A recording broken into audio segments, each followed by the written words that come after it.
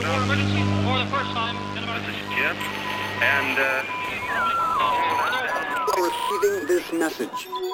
We are Ken Jennings and John Roderick. We speak to you from our present, which we can only assume is your distant past, the turbulent time that was the early 21st century.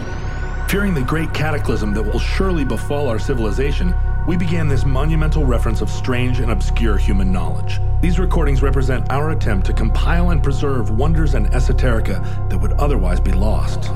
So whether you're listening from an advanced civilization or have just reinvented the technology to decrypt our transmissions, this is our legacy to you. This is our time capsule. This is the Omnibus.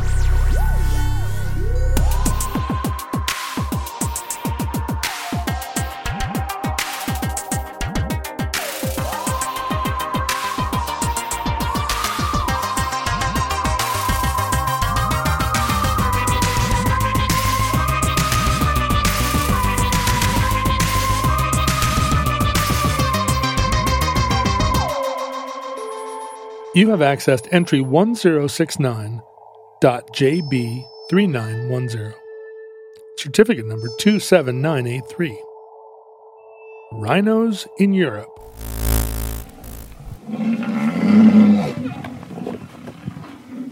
Now, as we know, rhinos in Europe. As we know, Africa is the cradle of life. Yes. And it seems to be a theme of Omnibus that it shares its bounty of animal life as well with the world. We have done entries on Africa giving its hippos to South America, whether they should be there or not. Africa giving its camels to North America, whether they should be there or not. Giraffes to zoos all around the world.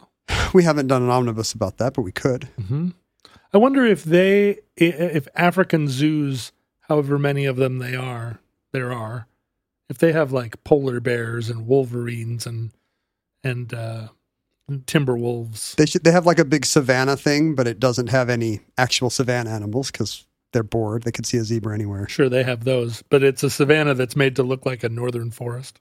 It's got buffalo. It's got like a bald eagle. It's a zebra, but they put moose antlers on it in hopes that no one will notice. Africa's got a lot of interesting animals, but they don't have all the interesting animals. They have more interesting animals than, I don't want to say than is their right, because good for them. Sure. But they certainly seem to be disproportionately blessed in unusual animals. And the ancients were well aware of this. Mm-hmm. And they were fascinated by the stories of... You mean the ancients that weren't living in Africa? Right. When I say the ancients, I mean in classical times. Yes. They were fascinated by the mix of natural science and history and mythology that came to them as far as the wildlife of Africa. They had heard of horses that were striped black and white and camels that had long necks and were spotted like leopards. And some of these animals, I think the mountain gorilla was believed to be a cryptid as late as... the late 19th century. It was found that when mountain gorillas were real, people were like, oh, wow, Pliny wasn't lying about big apes. That seems like wandering the highlands. 1,900 years more than was necessary. You're saying you would have found mountain gorillas sooner than that? I mean, what year do you think you would have decided mountain gorillas were real? When the Portuguese arrived on the Ivory Coast, I think I might have sent a couple of people inland on an exploratory mission. A guerrilla raid, as it were? Among other things. I would have gone looking for... And you wouldn't have been slaving. You would have had more free time because you would be an enlightened visitor. Yeah. You'd be like, teach me your ways, Africa. I'm a Peter Gabriel type. I hear that there is... Well, no, I would have said, I'm looking for Livingstone. He won't arrive for several hundred years. You're a little early. But no, I would say, are there giant... What did Pliny say they were shaped like? Do you remember his description? I think is he responsible for calling giraffes camel leopards? I don't know what he said about gorillas. Mm-hmm. He had a lot to say about rhinoceroses, as we'll see. I mean, Hannibal was able to muster enough elephants to cross the Alps, and there are no elephants in Morocco. So he would have had to have gotten those elephants all the way up over the Sahara. Right. How did he even do that? Maybe they went around. They went around. That's what it was. That's what it was. You had to go around back then. They waited. So if today we consider the odd history of Europeans learning about the rhinoceros, we only have 3 continents remaining because we're not going to do anything about African animals visiting Africa. That would be ludicrous. Right. But we still need to show about African animals visiting Asia, Australia, and Antarctica. I imagine the Persians were pretty interested in these Giraffes. animals too, right? And the Mughals. Yeah, as we'll see, it was typical back then for wealthy potentates and panjandrums of all kind to keep a menagerie. And one of the ways you would show off your earthly power to your subjects and your rivals would be the exoticism of the gifts, the animal gifts that were given you. Right, like those guys down in the desert Southwest that have a bunch of white tigers in a cage behind their gas station. Yeah, to other gas stations, that really shows that they're the most regal of the gas stations on that stretch of freeway. I should note at this point that the initial story of a lot of these animals making it to Europe is not a pretty one. Oh, and dear. I say this because we recently did shows about the near extinction and then reintroduction of wolves to the American West, and one about the actual extinction of camels in the American West. And both of these stories featured not nice things happening to animals. Wolves got shot by hunters. Wolves ate elk. Camels got mistreated by their cavalry owners and subsequent maybe prospector owners. I'm only vaguely remembering the show. I was pretty high. We haven't even talked about the buffalo or the passenger pigeon. Terrible things happen to animals all the time, and some of them are done by animals to other animals. But there is a certain kind of listener that's not going to want to hear that. If you're a descendant, well, not of the passenger pigeon because there are none, but if you're a descendant of an elk, if you're an intelligent elk, you're going to be scratching your antlers in dismay when we talk so dispassionately about wolves eating your forefathers. And there's certainly a lot of people that, nobody, let's be honest. Let's be honest. Finally. Everyone. After 520 episodes. I'm going to be candid with you, John. I don't like it when people are cruel to animals. Okay. I think we should be, I'm just putting this out there, and if I'm being brutally honest, I think people should be kind and compassionate to animals and should not be cruel to them. Well, now I've got our sign here, not compatible with Marxism or compatible with Marxism. Animal cruelty. Well, I don't know. What did Marx or Engels have anything to say about the evil capitalists doing bear baiting in London trading squares? The last place I saw somebody with a trained bear in a public square dancing was it a communist country while being whipped was a recently former communist country. Yeah. So I don't know. I don't think of Marxist countries as having particularly stringent animal rights. Maybe that's one of the cases in which they betrayed the ideals of the revolution. Right. As we're often covering on the show. Sure. We've never had a real communist country. All the backyard smelters and all the 5-year plans and the forced famines. It's all the many exceptions that ultimately prove the rule. Killed millions of Ukrainians and several bears. Yes. Ukrainian bears even. But it's, and the Venn diagram overlaps at all the dead So Ukrainians. I guess our question whether or not it is compatible with Marxism does not apply here. We're gonna use this in a separate context. Are you nice to animals or not? But we did have listeners who were annoyed or outraged even that we would talk about bad things happening to, say, wolves and camels without warning people at first. Right. That the entry would include bad things happening to wolves and camels. I think they were hurt first. They were sad, and then they went through the 5 stages of grief. And they finally got to outrage, the final one. Mm-hmm. After acceptance comes, they got to outrage. The final Kubler-Ross stage. Before Internet outrage. Yeah, they went through, one of the new stages of grief is post. Well, I mean, we live in an age where there's justly a lot more concern about animal cruelty than at any point in the past in which it was usually encouraged. Why is it just? It was a fundamental point. Why is it just that there is more interest in it? You said justly more interest in animal niceness. It would have been just for there to be this much interest all the time. Oh, I see. I see.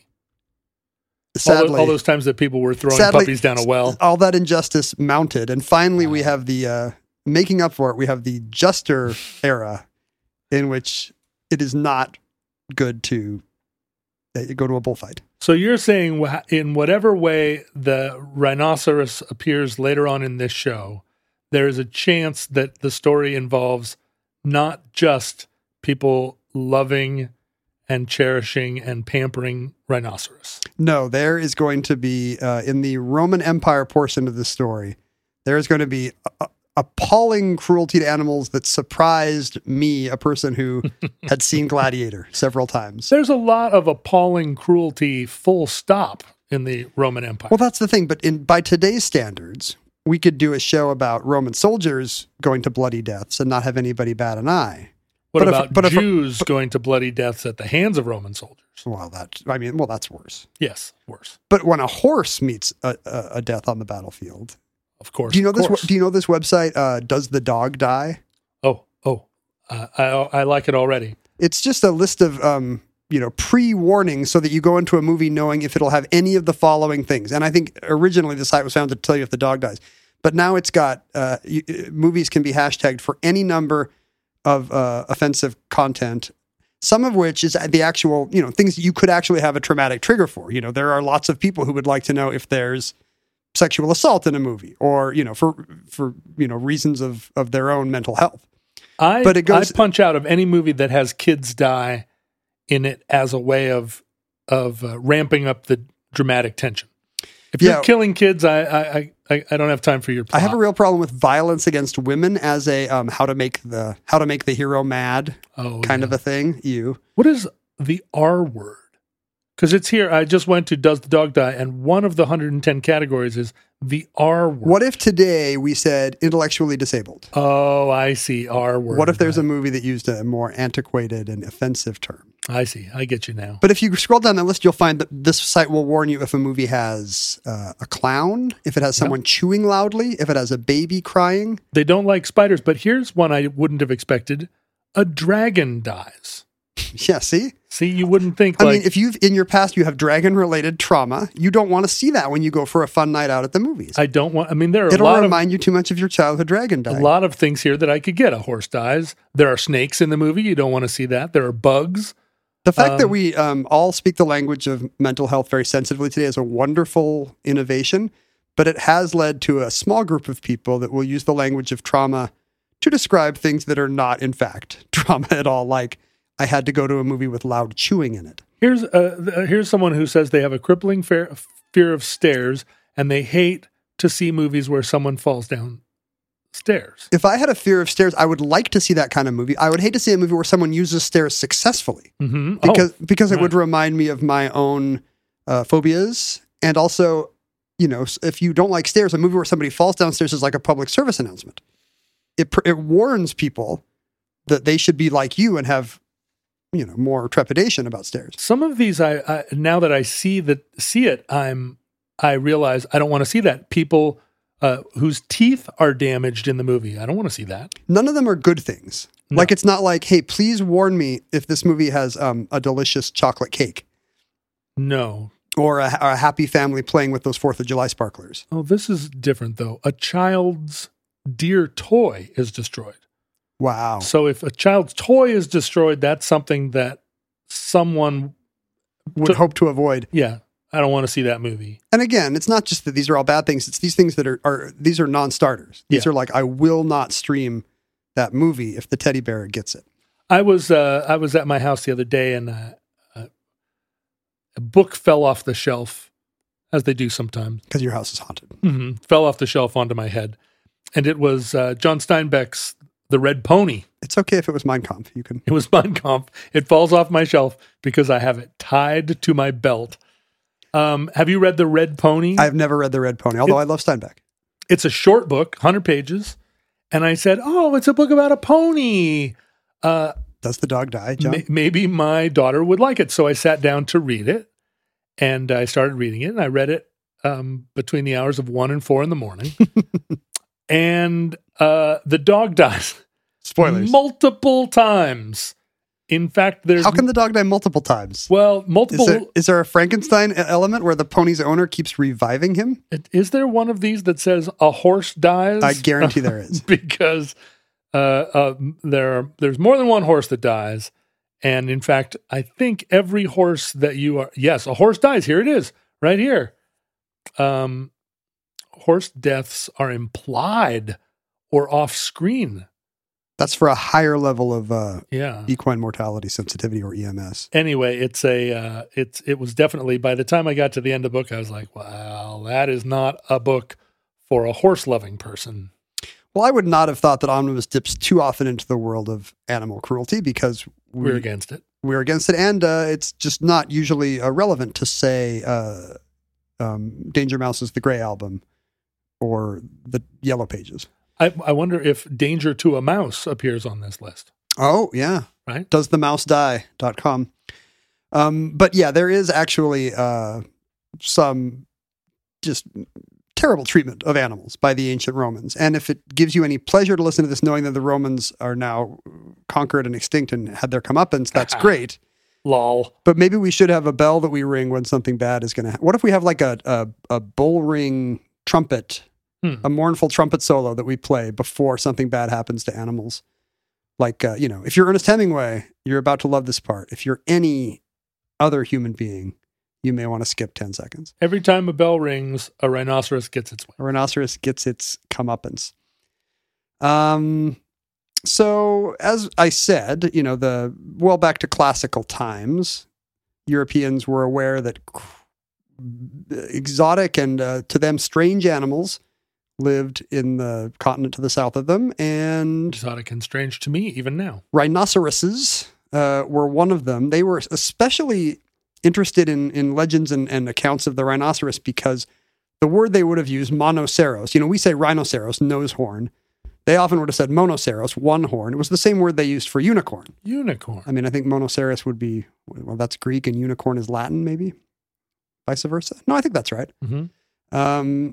So a lot of the myths about, a beautiful a horse with a single horn and all the, the way it interacts with virgins and maidens, or the kind of bounties it provides, or the magic it contains, would have been conflated with their knowledge of the African or Indian rhinoceros, which today seems funny to us because what animals could be more different? So the pretty horse with a spiral corn, friendship is magic, it predates the rhinoceros. It's some kind of evolutionarily? Well, no, like people in ancient times, for whatever reason, weren't satisfied with the horse. They had to put an ice cream cone on it. You don't see that there's no like unicorn cat. A cat with one horn? Yeah. Why a horse has no other horn? There are lots of horned animals. Every hornless animal could have a horn added. Yeah. A sloth could be a unicorn. That's right. I wonder if our idea of a unicorn is actually just a game of telephone version of an actual one-horned rhinoceros. Right. Or other kinds of weird megafauna, because there were, that would have been in living. I mean, the aurochs was stomping around Europe until the 17th century. It didn't have a single horn, but there were big animals with weird horns wandering around that could have gone from history to legend, I guess. Yeah, I mean, there's no fossil evidence of a northern European aminal that would have had a single horn. A single horn. No, that's true. But it could have come from... It's just interesting that dragons and unicorns seem to appear throughout history, many different places. It is thought that the dragon myth might have come from cultural memories of dinosaur bone discovery. Oh, yeah. Or of having dinosaurs as pets and vacuum cleaners in your home. Sure, of course. As we know, happened. Pliny in particular wrote about the monoceros of Africa. He wrote about how they were the enemy of the elephant. The two greatest animals of Africa, he wrote, were the elephant and the rhino, and they lived in a constant state of rivalry. I think you and I mentioned on Omnibus not long ago that you believed that our local zoo in Seattle still had elephants. And I was disappointed to find that I had to break the news to you that, some neighbors coalition had drummed them out of town under the theory that maybe no zoo with those, with that acreage should have elephants. Yeah, what's interesting is that elephants, of course, are very sensitive, But the Woodland Park Zoo still has mountain gorillas, and Behind glass. including some that are like old and wise and probably could build a house. Past the GED. So, and they're pretty mad about being in there. I don't know the last time you saw them, but Every time I've been going there since I was a kid, and they have never once looked happy to see me. no, they don't seem happy. They don't remember me. Maybe they do remember me, and that's why they're not happy. Like, ugh, They're here he this is kid. A rhino and an elephant are both herbivores, Yes, and they don't fight one another. they do not. Yeah. As with so many, I mean, there also weren't like animals with one big foot and a dog's head running around Africa, but Pliny thought there were. One big foot and a dog's head? Yeah, he always had these.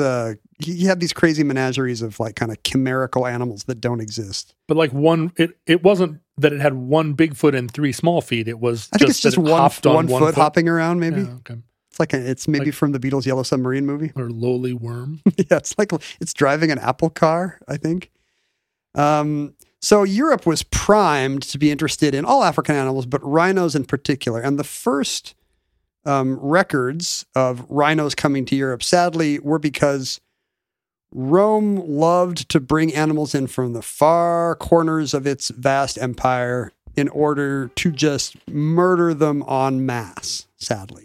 They were not brought to fight one another in a circle, but just to be killed? To be fought by gladiators on sand. By AD 354, there were 176 different days of games. Like almost every other day in the calendar had a games. The other days were reserved for bread. Yeah, bread some days, then circuses. Now, most of these days were not gladiatorial combat. Fully 103 of those were theater. Can you imagine a kid being like, we're going to the games? And then dad's like, I got tickets for Sophocles. 64 days were chariot races. Only 10 of them were either animal hunting or combat. Oh. But those were the highlights. Yeah. Those were like and they were saved for like Saturnalia, around the solstice.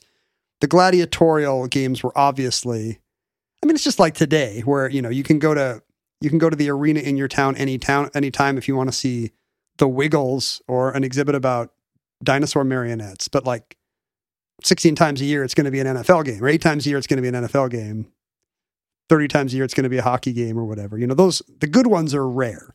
Was the Colosseum used as a theater for Sophocles? Yeah, the Colosseum or Flavian Amphitheater, I think, had drama performed. Wow.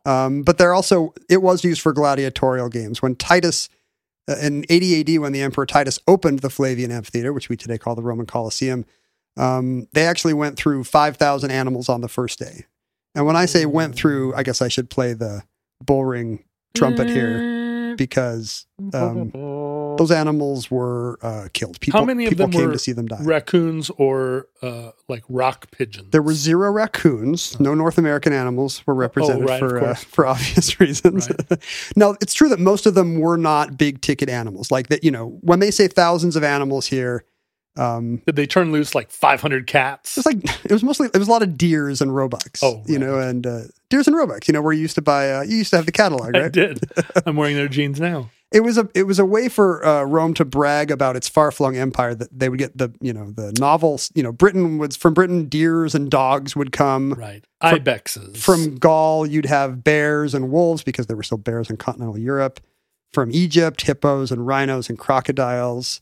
I mean, the great prestige would be from having big cats, lions and tigers or whatnot. There's a whole, when you think about this, when you're going through 5,000 animals a day because of the awful bloodlust of your spectators, it requires a ton of infrastructure to provide that many animals for all these big games. Because you have to keep feeding them right up until the end.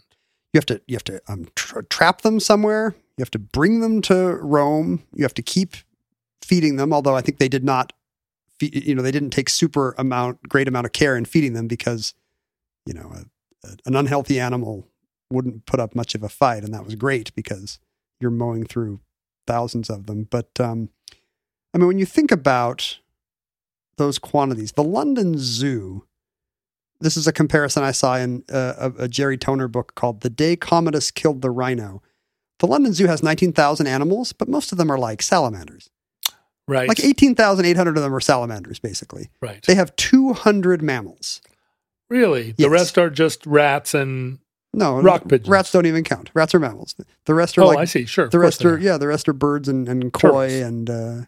and mostly salamanders. Yeah, I get it. So, even the London Zoo, the world's biggest zoo, is taking care of 200 mammals, whereas these gladiatorial games had to have behind them an infrastructure that could really, in the year 100 AD, when Trajan was celebrating his victory in the Dacian Wars, 11,000 animals were hunted in his celebratory games. How many were salamanders? No salamanders. And this is happening at a time, all these animals have to be trapped and brought in a time without tranquilizer darts. They have to be, Right. and they have to be taken alive. We've done shows about a time when the definition of conservation was mostly, a museum will want this big moose, said Teddy Roosevelt. But here you had to bring everything back caged. Luckily, you probably had a lot of local talent that you didn't care if got clawed to death in a lot of these hunts, I assume. Well, what if you just rode the animals back? Yes, that's what they would do. They would Put on a tiger saddle. It was hard because, one of these games, there's 1,000 ostriches. And when you read the extant descriptions of these games, they're written by eyewitnesses, and even they are like, "This is insane." He just beheaded all these ostriches and held up the heads to the Senate to be like, "You're next." There's all this kind of Trump level strongman political theater. I mean, it's actually more than Trump. I don't think he ever cut the head off a single ostrich. Well, and think about what that's saying to the Senate. Not only are you next, but you're a bunch of ostriches. I didn't even pick one of the cool animals to behead. Yeah, you're not like a tiger. This says here that Hannibal crossed the Alps with 37 or 38 elephants. But if he had brought another 5,000 small deer, right, then you got a games. Can you imagine if Hannibal crossed the Alps with 5,000 ostriches? That would also be a story. He would have to be driving them ahead of him. Yeah, right. Or just intermingled with his troops. But for every 2 troops, there's an ostrich. Yeah. But some of these games would have just remarkable spectacle regarding the animals. Much of it bloody. I mentioned the sad ostrich beheading. But in I think one historian mentions a games in AD 202 where the crowd is amazed to see the lights come up on a giant boat. In the center of the arena. Yeah, well, fire. Right. In the center of the arena. A giant boat. Only to see the boat come apart. It turns out to be like a canvas contraption that is hiding 700 animals. And suddenly, tigers and elephants and deer and all the rest are just running around the arena. But they weren't even referencing Noah's Ark. No. They wouldn't have had, they could have had Noah's Ark. I guess so. I mean, the advent of Christianity is an interesting part of the games. It was not common, actually, to throw Christians to the lions, but the post-Constantine idea when you say not common, how many times did they throw the Christians more than to you the want to if you're a Christian, but it was the exception and not the rule. It's a handful of oddities. It wasn't like, oh boy, I hope they do the Christians again this year, Dad. But in post-Constantine Rome, there was a real desire to make these spectacles of the past seem, they were obviously cruel to animals, but to make them seem debauched and unholy. And so the accounts we get of them are really, really kind of amp up that decadent and evil atmosphere, which is why there's all these stories of humans being martyred, prisoners being martyred, which was not common, in fact. But rhinos were present at a bunch of these games, including the Titus opening the amphitheater and Trajan celebrating his victory over the Dacians. And in fact, these are the first accounts we have of rhino in Europe is in Rome. Gladiators hunting them in a Roman amphitheater. And when I say hunt, these are kind of turkey shoots. These are not, there's the animal has to be either in a net or the gladiator has to be above them or something. It's not a fair fight. They have bad eyesight, right? Rhinos? I think so. Or gladiators? Well, if you had bad eyesight as a gladiator, there'd be no contact lenses. That's true. I think it would probably preclude you being an effective gladiator. Is it like being a fighter pilot? Yeah. I mean, if a rhino's coming at you, you don't want to have double vision. I mean, either way, I don't want to have double vision, but it does become more urgent if a rhino is charging at me. When you were living in Spain, as you famously did you ever go to a bullfight? I went once because, it kind of felt like a cultural rite of passage, and I was not prepared for what I was going to see. I hated it. I had seen Bugs Bunny cartoons, so I thought I knew what a bullfight was. But no, it turns out there's a series of rounds in which the bull gets tortured and weakened before the guy with the sword comes out. And then it happens again. Yeah. And then again. Because there's 3 matadors and 3 bulls. It's, it's a full night of entertainment. Have you been to a bullfight as well or not? I had the exact same experience. I went to the bullfight having read The Sun Also Rises enough times and feeling like... See, you had Hemingway, I had Bugs Bunny. I was like, well, and I also had Bugs Bunny. And I was like, oh, this is amazing. And the full arena and... And it does have great music and a fun festival vibe until super fun, but until the animal torture begins. The bloodlust, I had never seen anything like it, and I was just appalled and did not ever want to go again. And when I was invited subsequently, I was like, no, I don't want to go to your weird thing. I mean, it really is the moment when it caused me to look hard at my culture and think, what are my blind spots where I give something a pass because, well, of course we're just going to slash at this bull for an hour from horseback. Yours was, 10 songs per record of whiny boy whinging record after record after record, year after year. Ken, Squarespace is the all-in-one platform for building your brand and growing your business online. I didn't ask, but you know what? Now that you say that, I'm delighted to hear it. Well, what I want for you is that you stand out with a beautiful website. Is that what you most want from me? Well, no. I also want you to engage with your audience. Thank you for having this vision board. Yeah. And furthermore, I want you to be able to sell anything. I kind of want that too. Yeah. Like I want to be able to sell, what's the racist thing people used to say? He could sell sand in the Sahara. Oh yeah. Was that racist? I guess. Against, I don't know what, Saharans? It makes whatever the group is sound gullible because they're buying something they don't need. He could sell ice to an Inuit. But the point is to make the seller seem like the ultra seller. He could sell. I don't know what he could sell. It has to be something they have too much of. He could sell fir trees in Seattle. Good one. Right? Yeah, that'll catch on. He could sell Priuses in Seattle. Here's what I want you to be able to sell: your products, your content, even your time. Wait, how does Squarespace make it so I can sell time and content? Well, let me explain. Squarespace has best-in-class templates, and they keep adding more.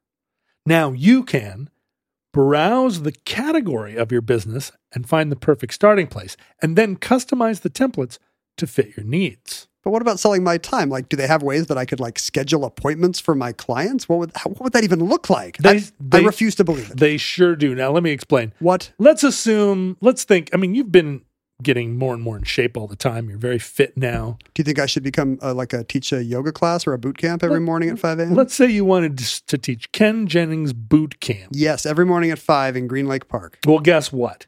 You can add online booking and scheduling to your Squarespace account. It's just built in. They've got it all ready to go.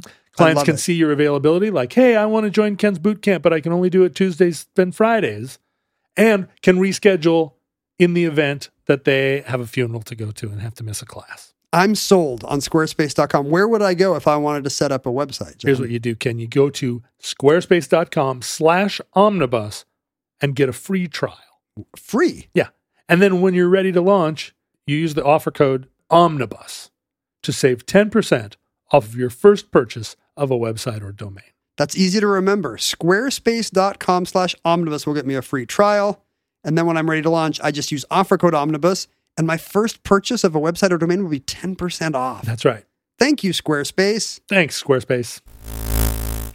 In the famous mosaic now called The Great Hunt in the Piazza Amorini outside of Rome, we see it's kind of dramatizes the collection of these menageries. We see animals being brought from all over the empire in various kinds of harnesses and nets, and there's a rhino there. There's keepers with ropes holding a rhino. They would be loaded into dark cages, in hopes of keeping them placid, and then loaded onto ships and some of those ships would make it to Europe, and some of the animals would survive the voyage. And we have the first record we have of a rhino being brought to Europe is actually before either Titus or Trajan's games. It's Pompey.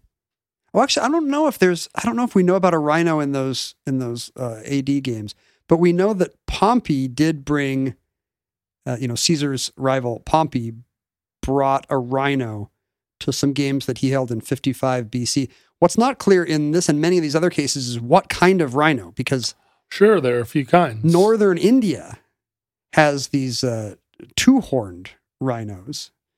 But how much easier would it be to trot one all the way from Northern India compared to, at least in Africa, you could presumably put it on a boat. Yeah, and in Africa, actually, the ranges back then, they were actually, north of the Sahara, in the savanna areas in Morocco and Algeria, kind of north of the Sahara, they were actually white rhinos back then. Oh. So it seems much more likely that in many of these games, it's an African rhino being put on a boat, although you could get the ones from India without a voyage at all, but it's a long walk. They had a wider range as well. Today they're only in a few scattered spots in Nepal and Assam, but at the time, pretty much that whole Ganges plain in what is today Pakistan, all the way past Bangladesh, almost to the Burmese border, rhinoceroses grazed in the plains. So apparently there were elephants in the Atlas Mountains. There were elephants in the Atlas Mountains? Yeah, but they were little. Like, not little, but they were only 8 feet tall instead of whatever. Normal elephant is 42 feet tall. There were little rhinos in Indonesia. Were there really? Yeah, there were little miniature rhinos running around Java and Sumatra. Huh. I mean, I don't know how little. I don't know if they were cute. It feels like the little rhinos of Indonesia is an art house film. And oh, how they danced, the little rhinos of Indonesia. Augustus in 29 BC, opening his new temple to Julius Caesar, brought... Which we talked about just recently. Yeah, in a recent show, just 2 weeks ago, there was a rhino at those games. No, Titus did have a rhino at his games, because this is the one that there's a detailed account of. The crowd gapes because they've never seen anything, this tank-like creature.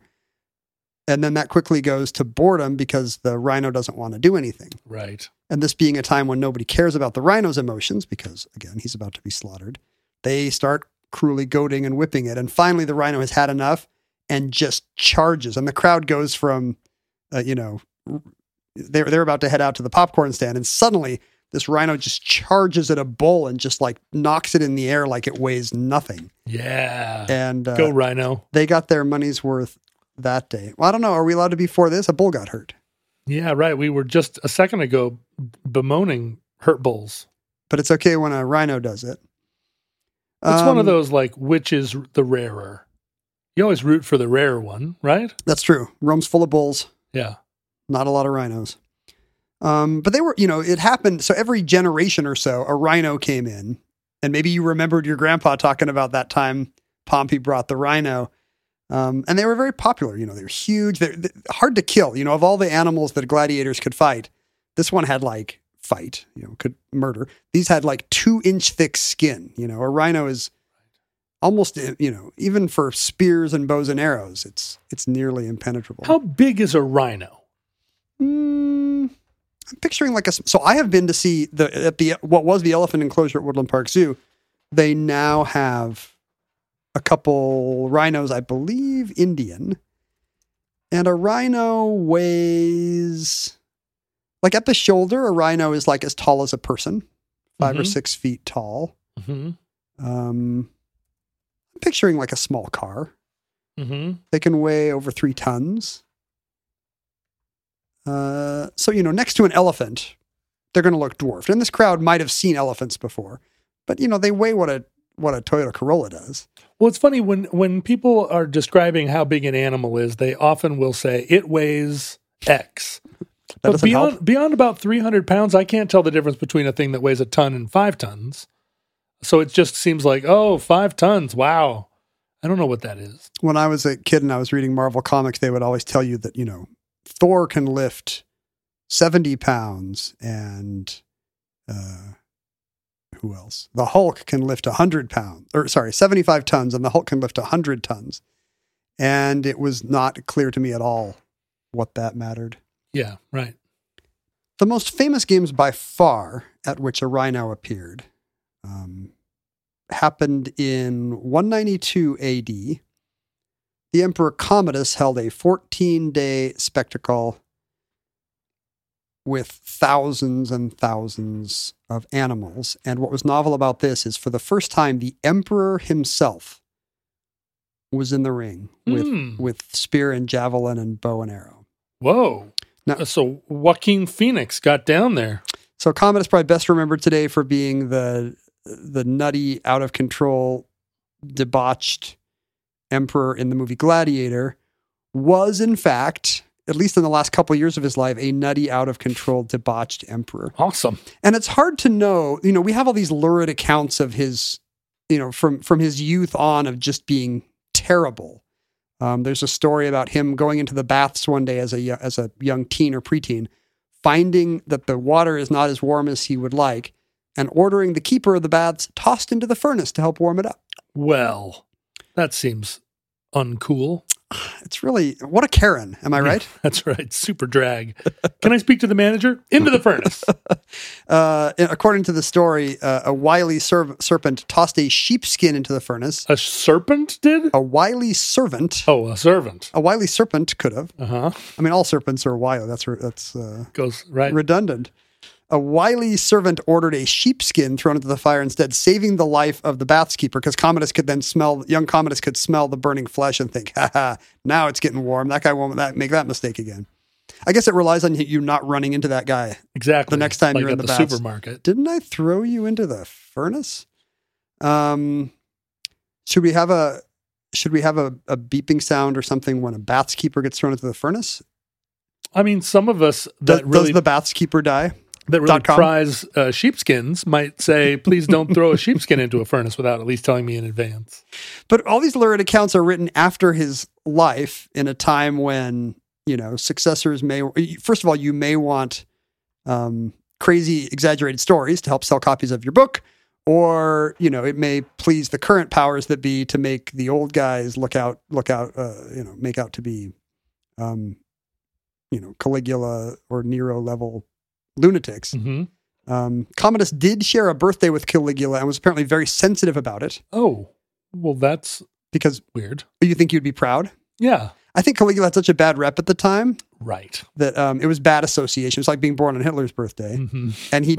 And he did not. So I guess he would order people executed even for having, any mention of Caligula in writing. If you were seen reading anything that had Caligula mentioned, you could get tossed in a furnace. It really seems like he's a guy to just avoid, right? Like, see Commodus coming, turn the corner. There's really nothing you could say in that interaction. It's not going to turn out well. It's like the Monty Python sketch where the guy has to say spurge or whatever.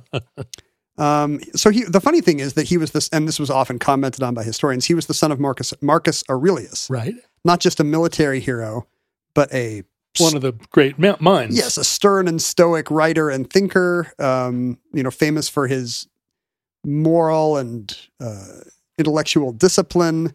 Not the kind of guy you would expect to have such a wastrel son. Not the kind of guy you would think would be played by Richard Harris. But in fact, yeah, exactly. Not exactly the most stoic of leading men. But Richard Harris did outlive Oliver Reed making that movie when it comes to 60s drunks. True.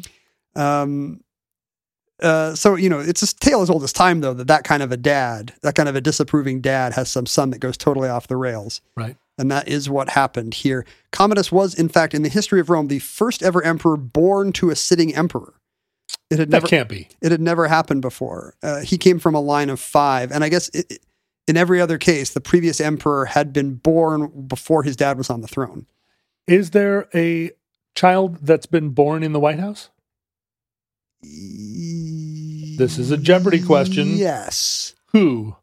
What president had a kid in the White House? If you don't count Jackie's tragic stillbirth, right? She would have been the last pregnant first lady. I think it might be Cleveland's daughter Ruth. That might be the last White House birth.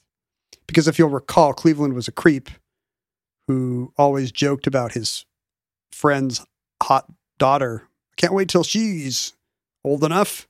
And then his friend's daughter turned 19 and they were quickly married in the White House. Which, if you're the president, they let you get away with that. Back then. And maybe now. So Commodus was, had kind of a unique stature of being born to royalty, but he made a lot of enemies in his time. His biographer Dio Cassius was actually present at these games in which he fought the rhino, and it's clear that he's writing in hindsight.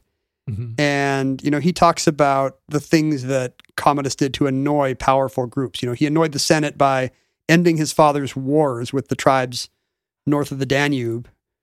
He just kind of sued for peace and ended these costly wars, which might have been good foreign policy, but again, annoyed the Senate. Then he was a real populist who taxed the wealthy, and he didn't just throw these astounding parties for the common man, but he also redistributed wealth to them. Further annoying the Senate. Further annoying, yeah. Now annoying not just the elected people, but the wealthy people, which there's a lot of overlap. But in the last 2 years of his life, he seems to have gone somewhat off the rails. He started to mint coins with himself, identified with the demigod Hercules, and in fact started carrying around a club and wearing a lion skin to functions. Oh, that seems weird.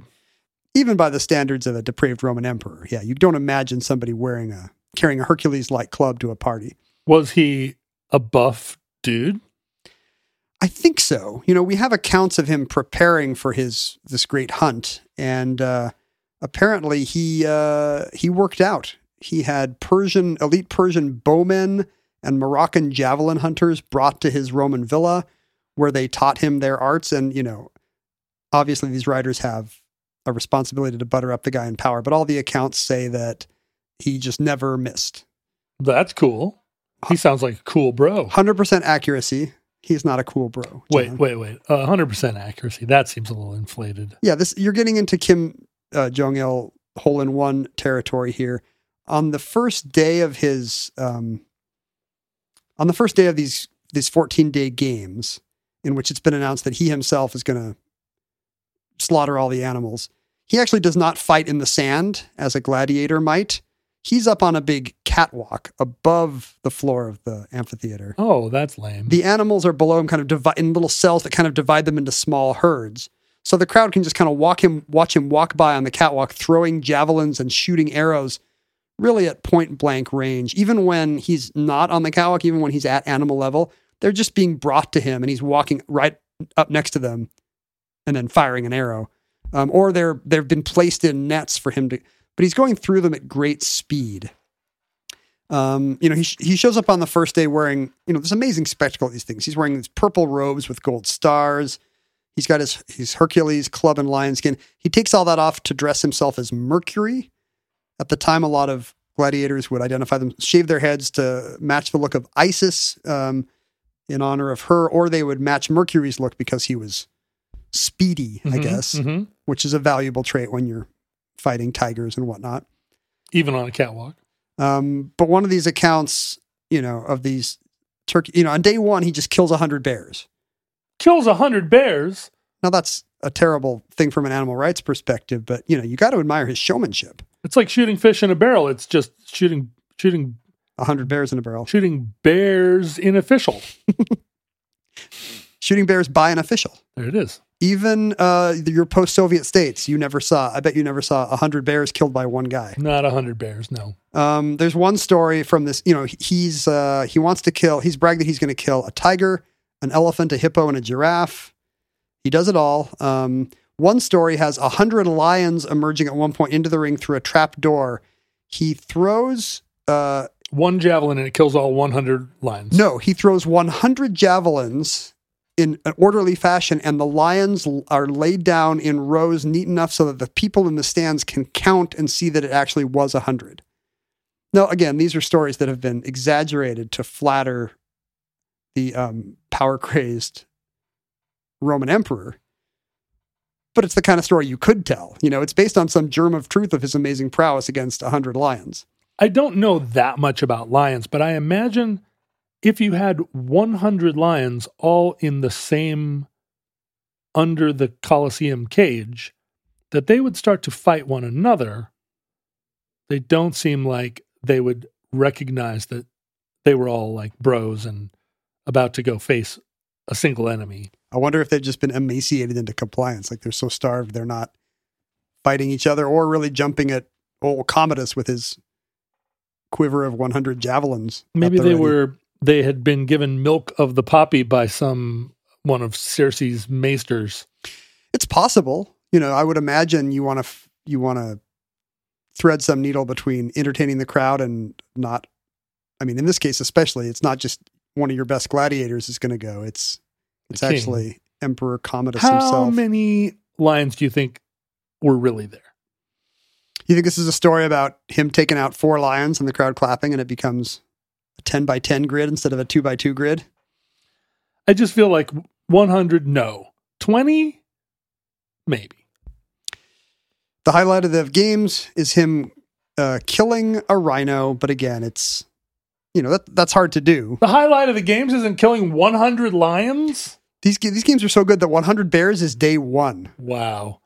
But one rhino is the grand finale. By the way, Toner's book that I read is a very interesting take on how, we also see the games through this post-Christian lens of, look at this awful kind of bread and circuses spectacle that was required to, cow the population into servitude. But in fact, the games were very complex and served to really emphasize, they brought the country together by emphasizing what Rome felt were its inherent values, its virtue, its loyalty, the power and the reach of its empire, its bravery. People were kind of watching a society building, community building spectacle. I don't want to have a warm and fuzzy take on some dude killing 100 bears in 5 minutes. This was all about community, man.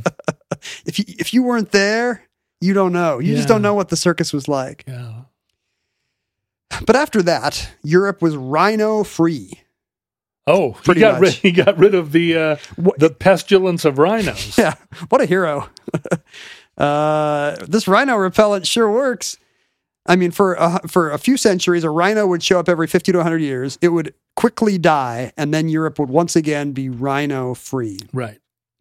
And after the Roman Empire falls and the games are replaced by Christianity, once praying replaces killing bears, how about that, anti-religionists? Think about how many bears were saved. Yeah. How do you answer that, atheists on Reddit? Finally, about 1,400 years later, rhinos return to Europe. Nature is healing. But this time as tourists. This time as tourists. That's actually not incorrect. The practice of giving exotic animal pets to potentates continued, and it extended into the age of imperialism and colonization. The Portuguese got to India, where, again, rhinos were thick on the ground compared to today. And a sultan in what is today Gujarat, this Gujarati pundit or whatever it would be. What's a good word? Mughal, exactly. Gives to no less than Afonso de Albuquerque, the Portuguese governor of India, I think for whom the New Mexico City is now named, even though I don't think he ever made it out there. I don't think he did, but... Correct us in the comments if we're wrong. I don't think Cincinnatus ever made it to Cincinnati. I know George Washington was never in Seattle. So he gifts a rhino to the Portuguese Governor General of India. This rhino is sent to King Manuel I of Portugal, all the way to Europe, and arrives safely. His name is Ulysses, by the way. That's what I think Albuquerque has named him. Is this his brave tale? That's right. Or is this the tale of him being brave? I sing of horns and of the man. Manuel I, being a right-thinking 16th century king, decides he's going to give that rhino to who else? Pope Leo X. Oh, wow. This rhino's making the rounds. What do you give the guy? He's being regifted. This is like you getting omnibus stuff to your daughter to your family on Christmas morning. What do you give the Pope that has everything? He did not have a rhino. So back to Rome, though. the rhino. So again, Rome, the place where all rhinos go to die. And it turns out the curse holds. In a shipwreck off the Italian coast, the boat sinks, the rhino has been tied up and is unable to swim to safety. Now, in some accounts, the rhino is actually stuffed and lives a happy life in the Vatican as a stuffed rhino, but modern historians are skeptical just because what we know about 16th century taxidermy makes it extremely unlikely that any actual good preservation of a shipwrecked rhino could have happened. Maybe the shipwrecked rhino was featured in the Vatican for 2 weeks before becoming intolerably... I mean, you have to remember how bad things would have smelled in a palace back then anyway. Yeah, that's true. So you could have a rotting rhino for quite a while before anybody is like, that's not breakfast, is it? No. But during this brief time, either, when he was being gawked at in Lisbon or when possibly he was mounted in the Pope's presence. And, back then a lot of people got mounted in the Pope's presence, I'll tell you what. A written description was made, which made its way to none other than Albrecht Dürer. Sure. The great Northern European artist and engraver. Who had never seen a rhino in person. Well, here's the thing. You got a whole continent full of people who had never seen a rhino in person. Now, Dürer is best known probably for his engravings of Adam and Eve, or especially the praying hands. Can you picture this? Sure, I know them well. That classic Dürer work. I go to a lot of Mennonite homes. They always have that picture. Are you aware that one of Dürer's most famous and highly sought after works by collectors is his engraving of a rhinoceros? Is this new to you? When you say highly sought after, are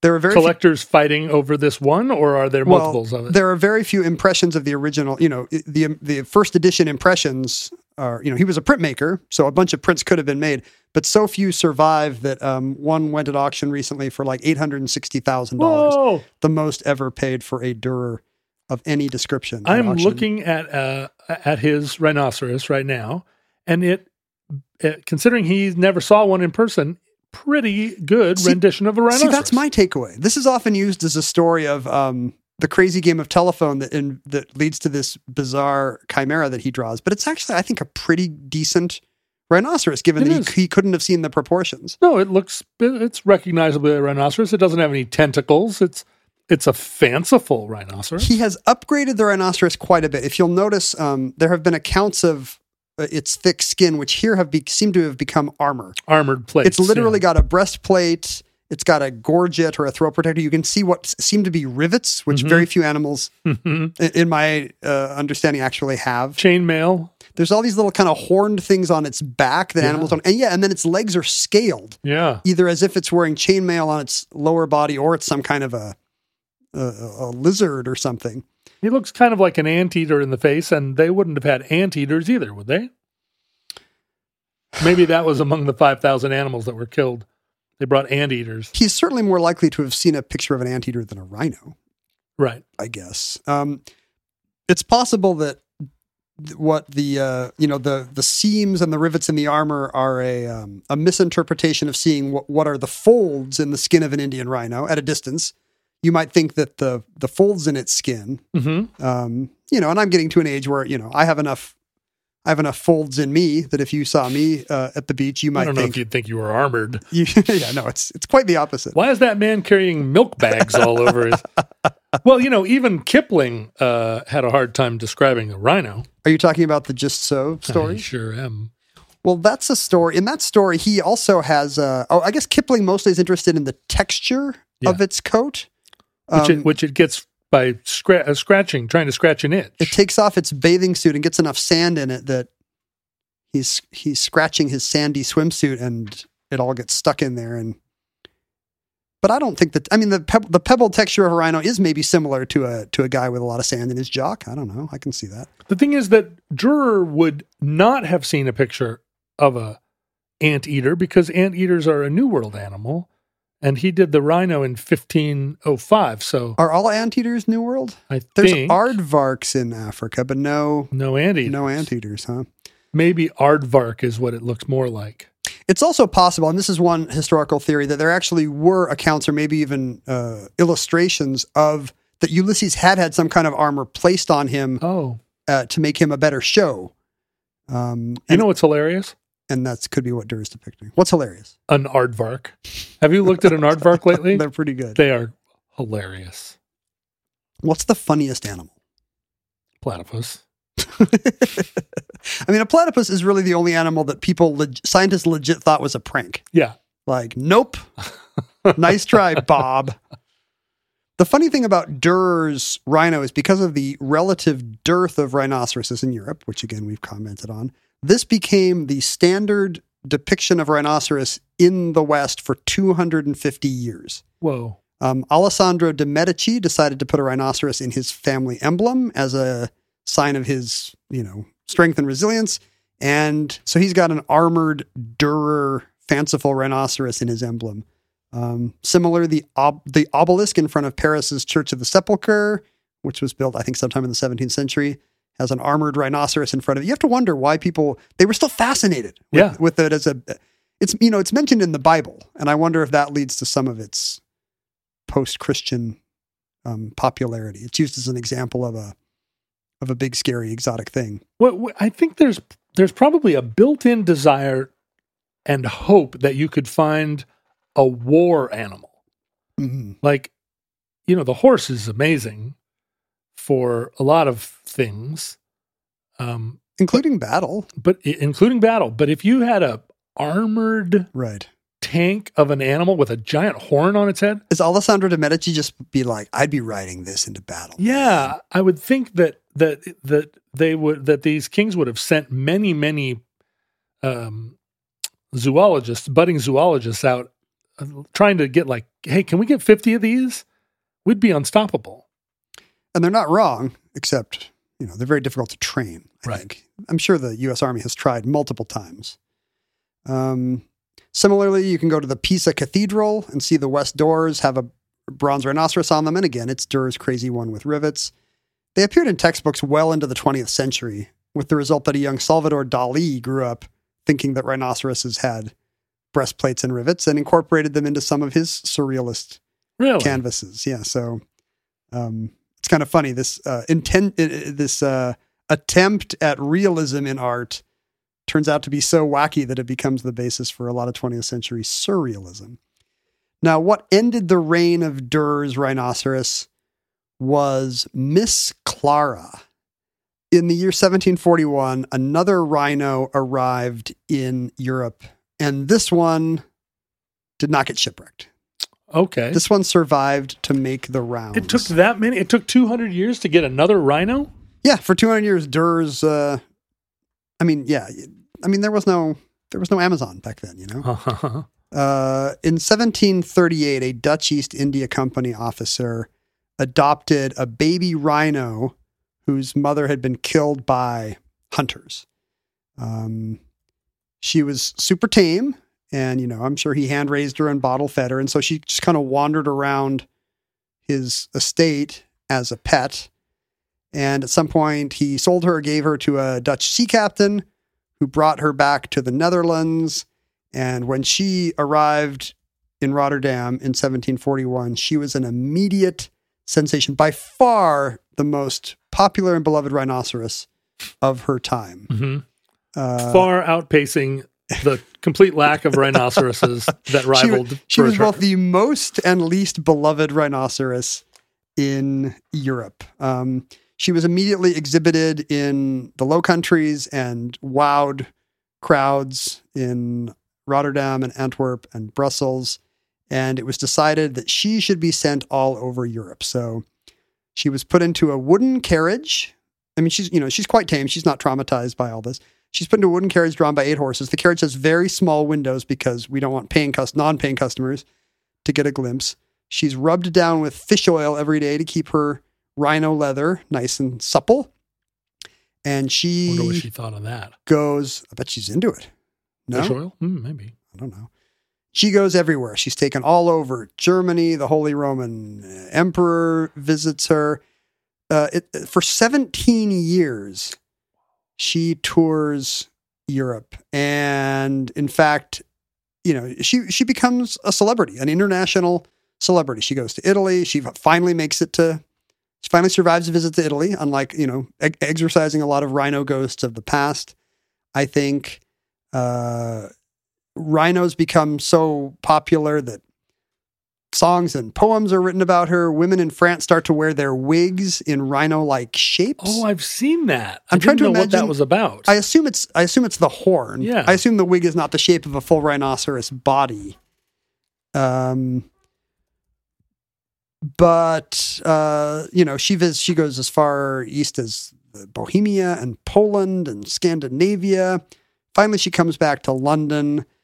Sadly, this is where she dies in April of 1758. And that's what sparked the American Revolution. Yes, if not, a traumatized British population decides to raise the tax on tea, and the rest is history. The French actually named a boat after her. I don't know if it was the Miss Clara. No, it was the Rhinoceros. That makes more sense. Mm-hmm.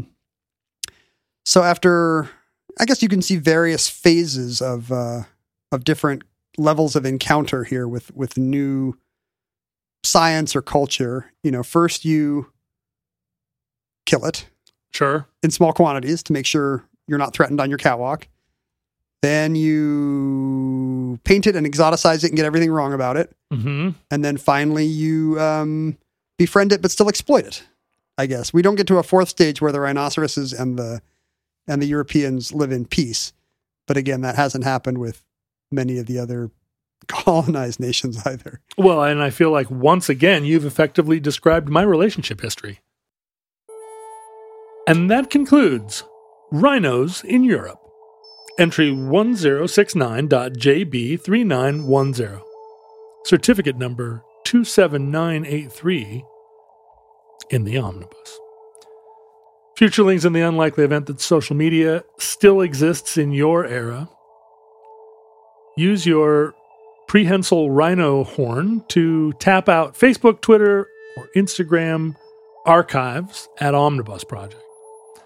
Our handles were at Ken Jennings and at John Roderick. You can email us through a time portal at theomnibusproject@gmail.com. You have to provide the time portal. We don't maintain a wormhole. You can hang out with other futurelings, other rhino baiting futurelings, wherever you type in the word futureling. Follow where it guides you. You can, and please do, support the show at patreon.com/omnibusproject. There is almost no way Ken and I are going to be able to afford the white rhino that we hope to keep here as a pet in the bunker. I guess we should have talked more about modern rhino conservation efforts. Yeah. Or at least emphasized that we are against the poaching of rhino for Asian medicine. Yeah, apparently the rhino horn is most popular in Vietnam. Is that true? Yeah. The funny thing is it's just keratin. Yeah. Like on a cellular level, it's basically like you're eating hair. There's nothing magical about Maybe it. what we should do is collect hair from barbershop floors, Press it? press it into rhino-shaped horns, and then, bootleg, sell them on the black market in Vietnam. Do we tell people it's not rhino horn? Profit. No, we don't tell them. I guess there's an initiative going on right now to inject rhino horns with dye and this formula they use to kill ticks, which is the rhinos don't mind, and the little birds that peck off the rhinos don't mind, and the vultures that eat the dead rhinos don't mind, but which is fairly toxic to humans. Oh, and So- it makes your rhino horn soup taste terrible. Yeah, I mean, it won't kill you, but it'll lead to all kinds of cramping and nausea and other ill effects.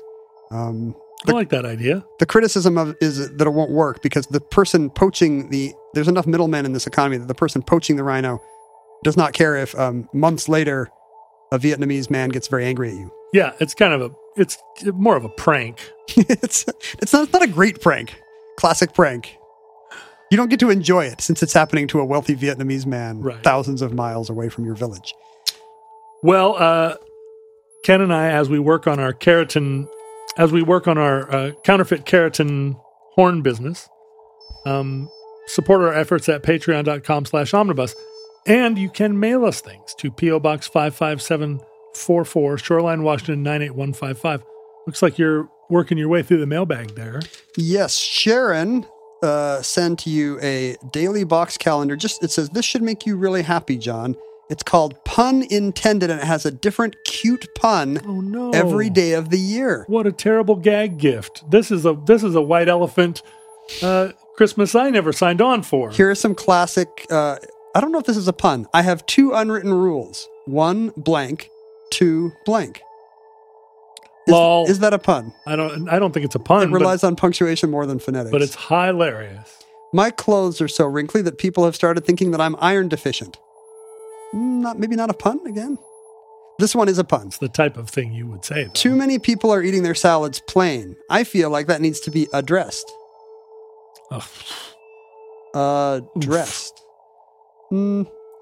So 362 more. But you It's not a leap felt year. you felt of the 3 examples they gave, 2 were not puns at all, and one of them barely met your muster. Well, addressed is not even they've just added a syllable to, maybe if it was Italian dressing, you could say addressed, then the is doing something racist against Italians. Hey.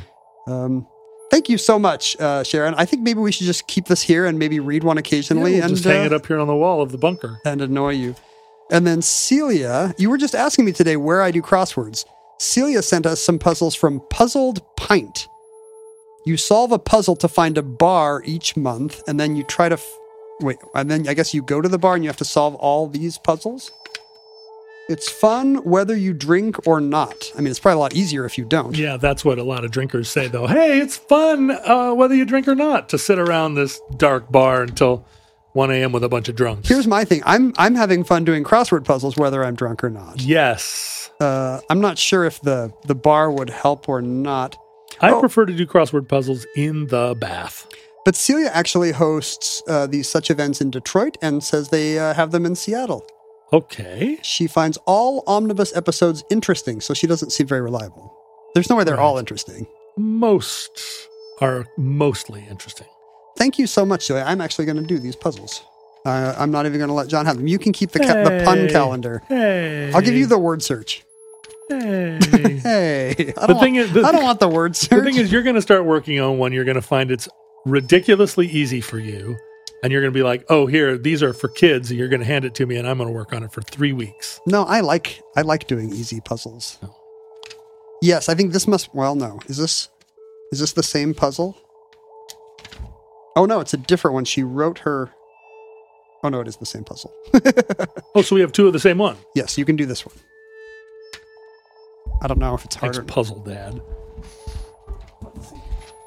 That's the one that she wrote the letter on the back of. Oh, you gave me the scrawled one. It's the rare autographed collector's edition. Don't ask me in text speak. How many letters? 3? 66 across. 3. IDK. IDK. Okay. Right? Yeah. 67 across. 5 letters. Pastry maker. Somebody right now is looking at the time left in this entry to see if it's like an hour. Like, are they going to do the whole thing? Pastry maker? How many letters? 5. Baker? I'm not actually sure. You're baker. There's other things Works. it could be, maybe. Yeah. Listeners, from our vantage point in your distant past, we have no idea how long our civilization survived. We don't even know how long it's going to take John to do that puzzle. I have no idea how long this episode's going to go because we could still blow it. What's 12 across? We hope and pray that the catastrophe we fear may never come. If the worst comes soon, though, this recording, like all our recordings, may be our final word to you. But if Providence allows, we hope to return and be back with you soon for another entry in the Omnibus.